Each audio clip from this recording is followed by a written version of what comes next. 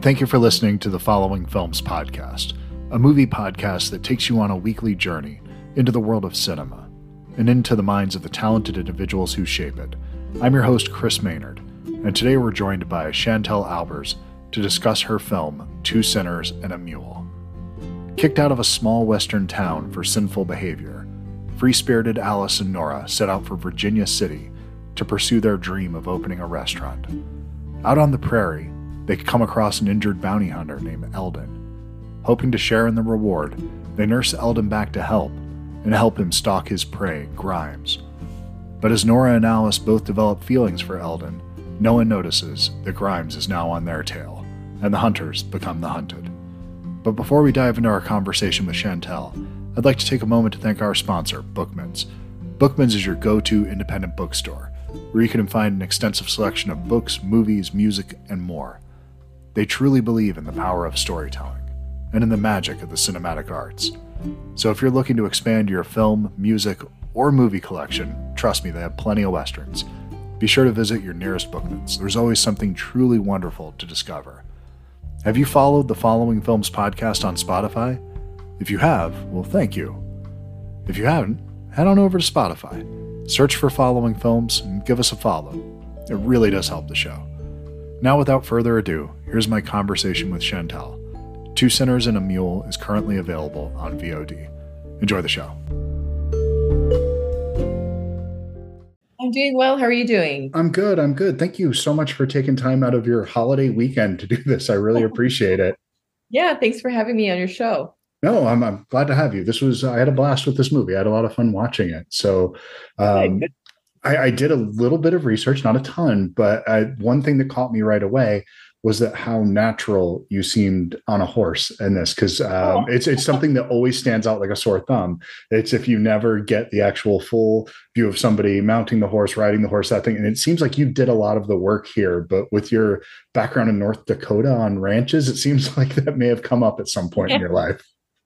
Yeah, I love being around horses, and I grew up on a ranch, as I'm sure you read somewhere. Yeah. I actually have done a lot of horseback riding, and I've done a lot of work with my dad growing up on the ranch, where we've on horseback gotten cattle from one pasture to another, kind of like what they do in Yellowstone, only Sure. like there's a few more elements of weather added into it.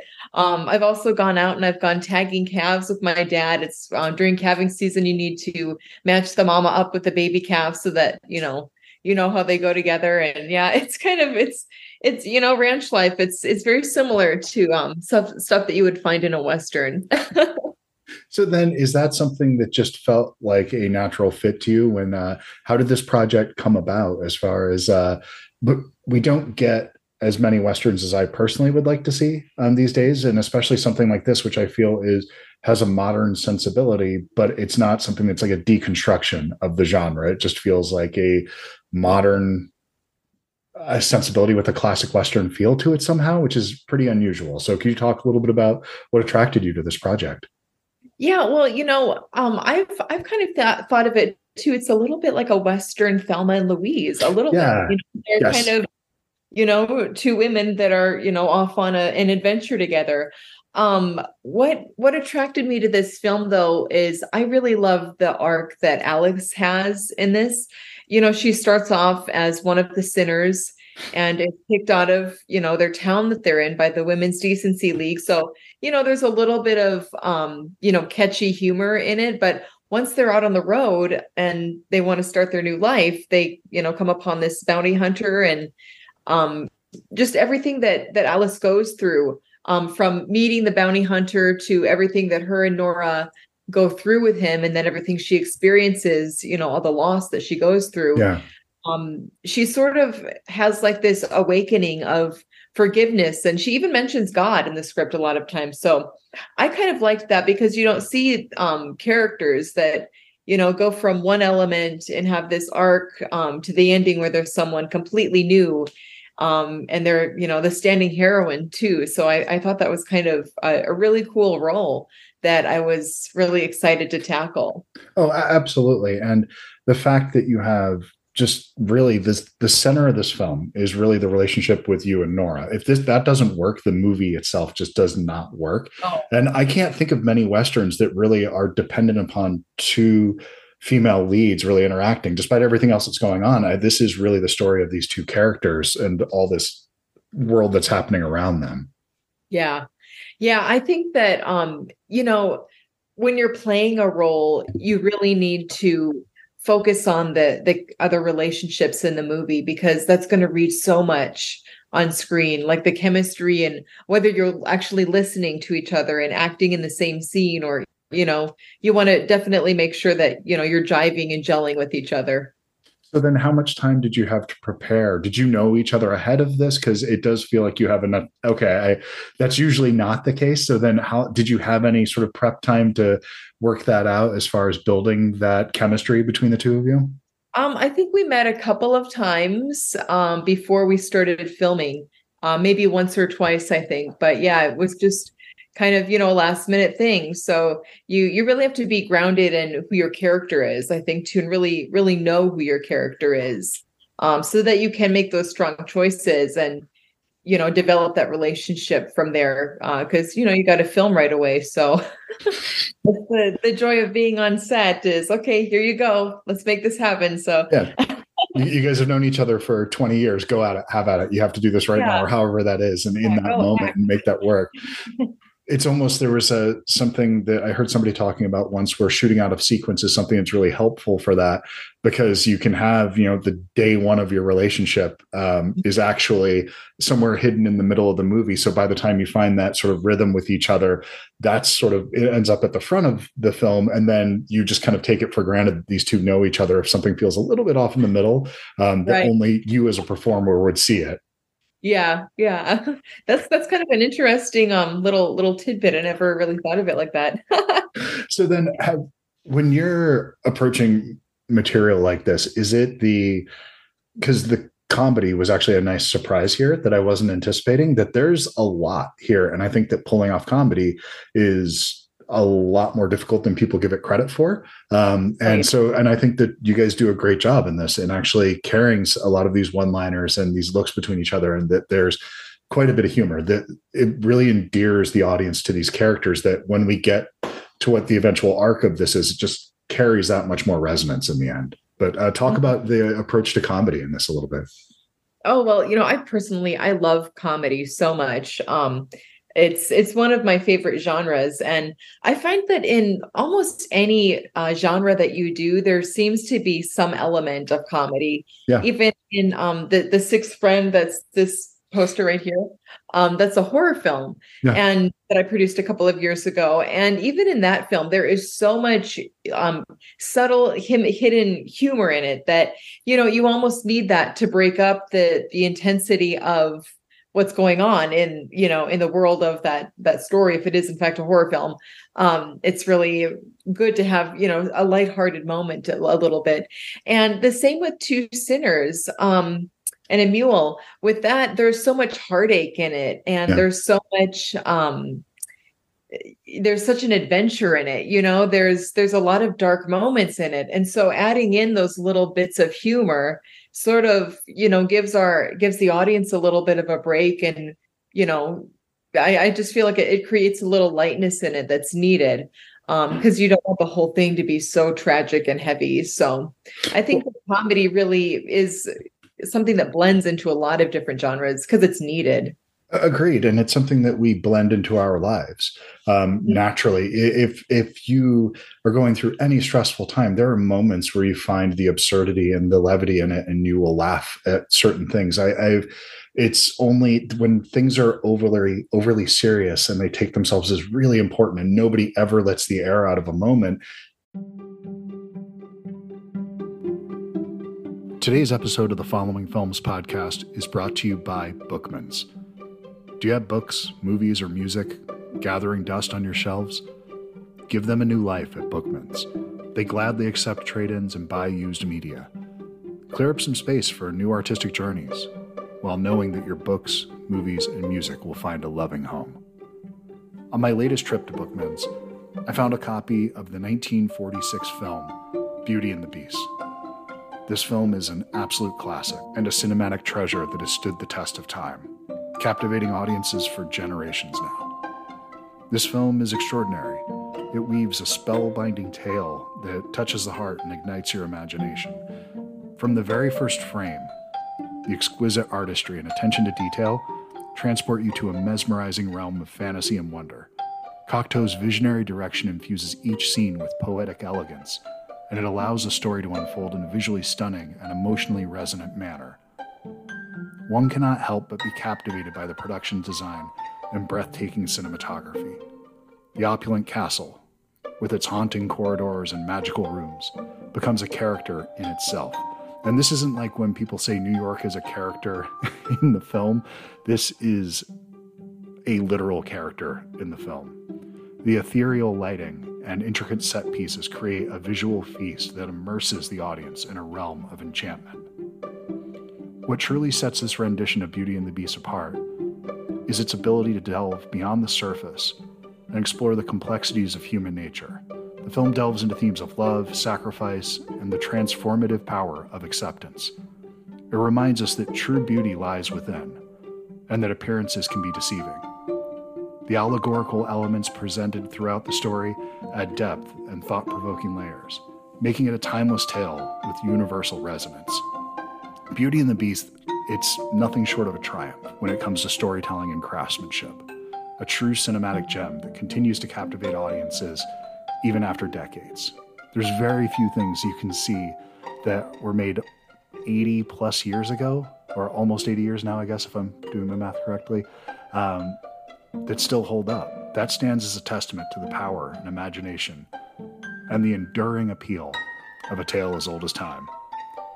If you seek a film that transports you to a world of magic, look no further than this timeless masterpiece. I cannot recommend the film highly enough, and recommend that you go to your local Bookman's to unearth your new favorite film. Remember, Bookman's has your cool covered. Enjoy the rest of the show. I disconnect from it to some degree, where there's a reality in that if you've ever been to a funeral, there's a moment where the people that knew this person best are laughing in the back, and they're just sharing these moments. And there's those things that it's a part of how we process emotion. So if everything is so self-serious, it's like, oh, this is somebody that's not actually experiencing this from the inside. It's somebody that's witnessing it from the outside, if that makes sense. Yeah. I think it drives the storyline too. Yeah. It's almost too boring, if you will, if it's just too one emotion. It's got to have that little breakup in there. So I'm a horror person. I love horror films, deeply love horror. So you have the poster of The Sixth Friend behind you. I haven't seen this yet. Do you have a love of genre films, or is this something, what led you to produce and have such a role in a horror film?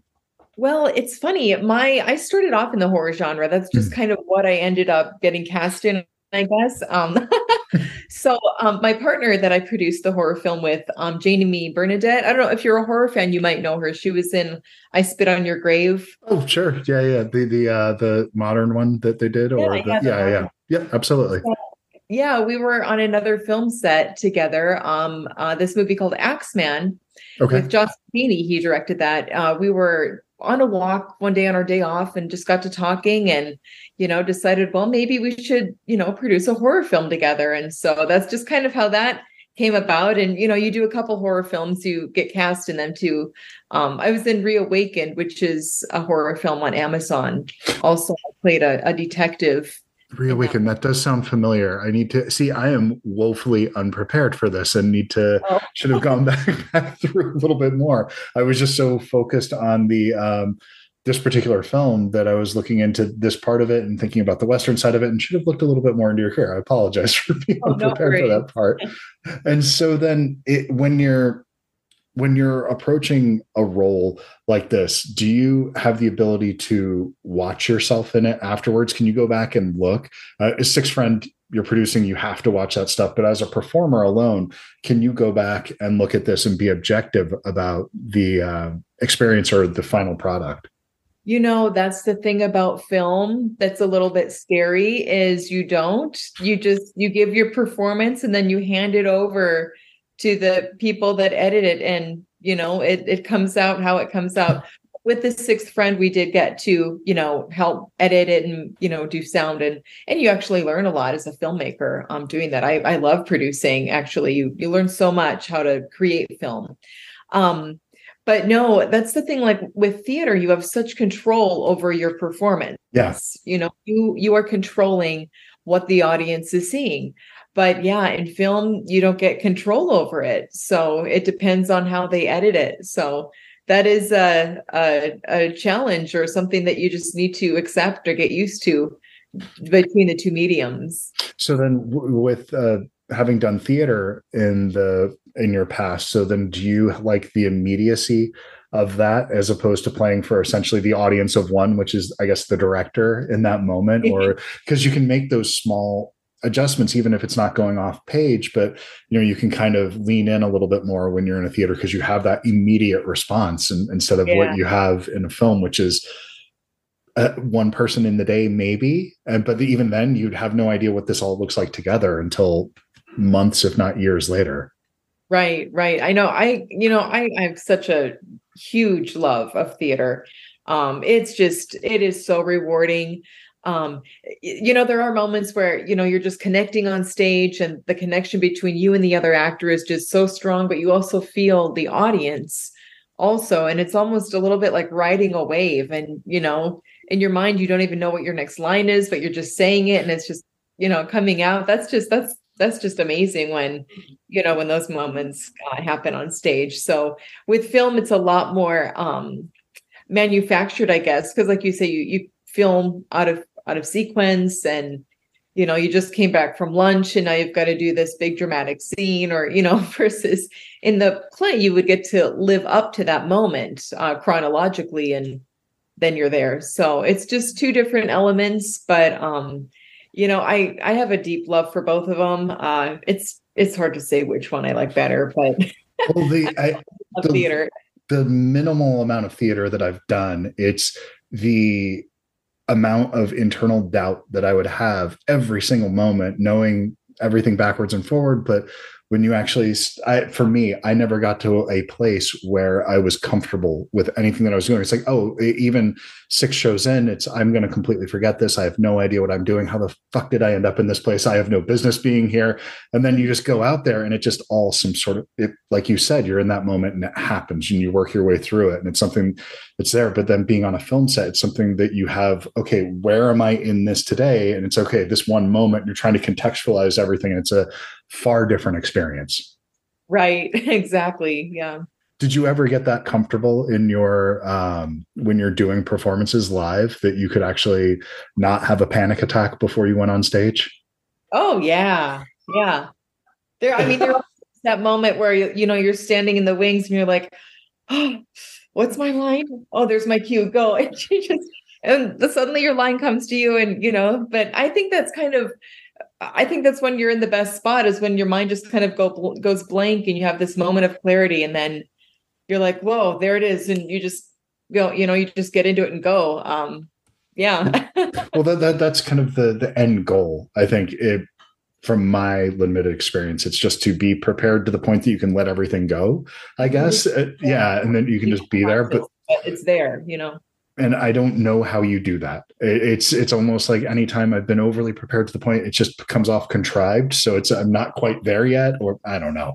But I really, the movie is coming out this weekend with The Two Sinners and a Mule. Is that correct? It's coming out this weekend? It came out in April. It came out in April. Oh my God. I am so sorry. I had in my note that it was this weekend. So you had it's already out. Is it on VOD then at this point? Yeah. Or it was in theaters. So I think it played in theaters for a couple months, or it was released April 26th.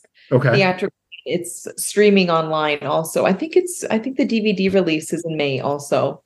Oh, it's on, now that I'm looking at this right here, I can see it's on Prime because I have that open. So, okay. There you go. And all those. So, yeah. Well, I mean, this is a great way to spend Memorial Day weekend. If you need a palate cleanser after you've gone to take the kids to see whatever they're dragging you to see, I think you could sit down and do far worse than this one this weekend. So I had a blast watching this. So I'm sorry that I had that wrong with the release information. Oh, that's all right. Well, awesome. Well, thank you so much for taking the time to do this today. I really appreciate it. Yeah, yeah. Thanks for having me. Of course, of course. And yeah, I'm looking forward to whatever else is coming down the pike next because I definitely enjoyed this one. And I think you have something to be proud of here. Oh, awesome. Yeah, cool. Thank you. Thank you. It was nice to meet you. Have a great weekend. All right, you too. See you. Thanks. Bye-bye. Bye. Time enough to figure you out. Time enough to write this down. Wish me luck, give me hope.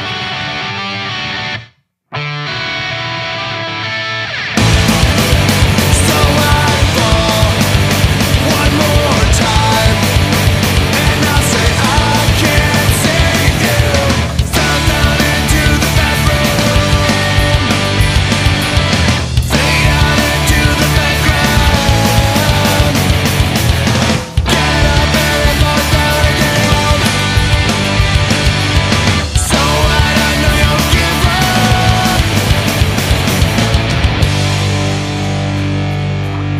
Why can't you prove me wrong? There's just too much time. Why can't you prove me wrong? No way to make you mine. Why can't you prove me wrong? Nothing for each other. You'll be fine. Once more waking up face down. Two lives never to connect. You can't really feel. Blocked out, shut up. So I fall one more time, and I say I can't see you. Why can't you prove me wrong? There's just too much time. Why can't you prove me wrong? No way to make you mine. Why can't you prove me wrong? Nothing for each other. You'll be fine.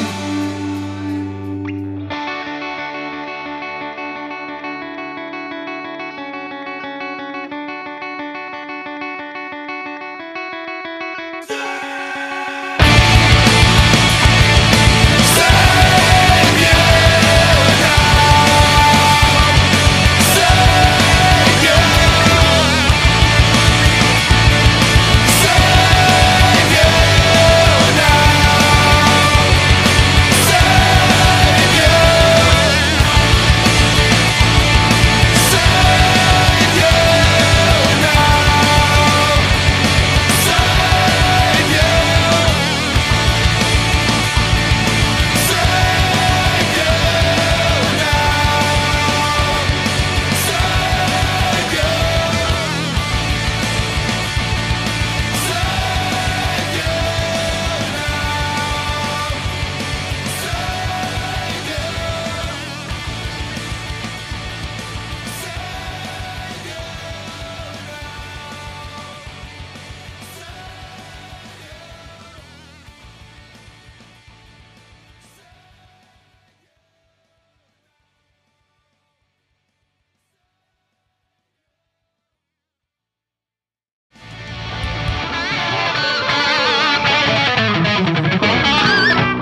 My voice cracked.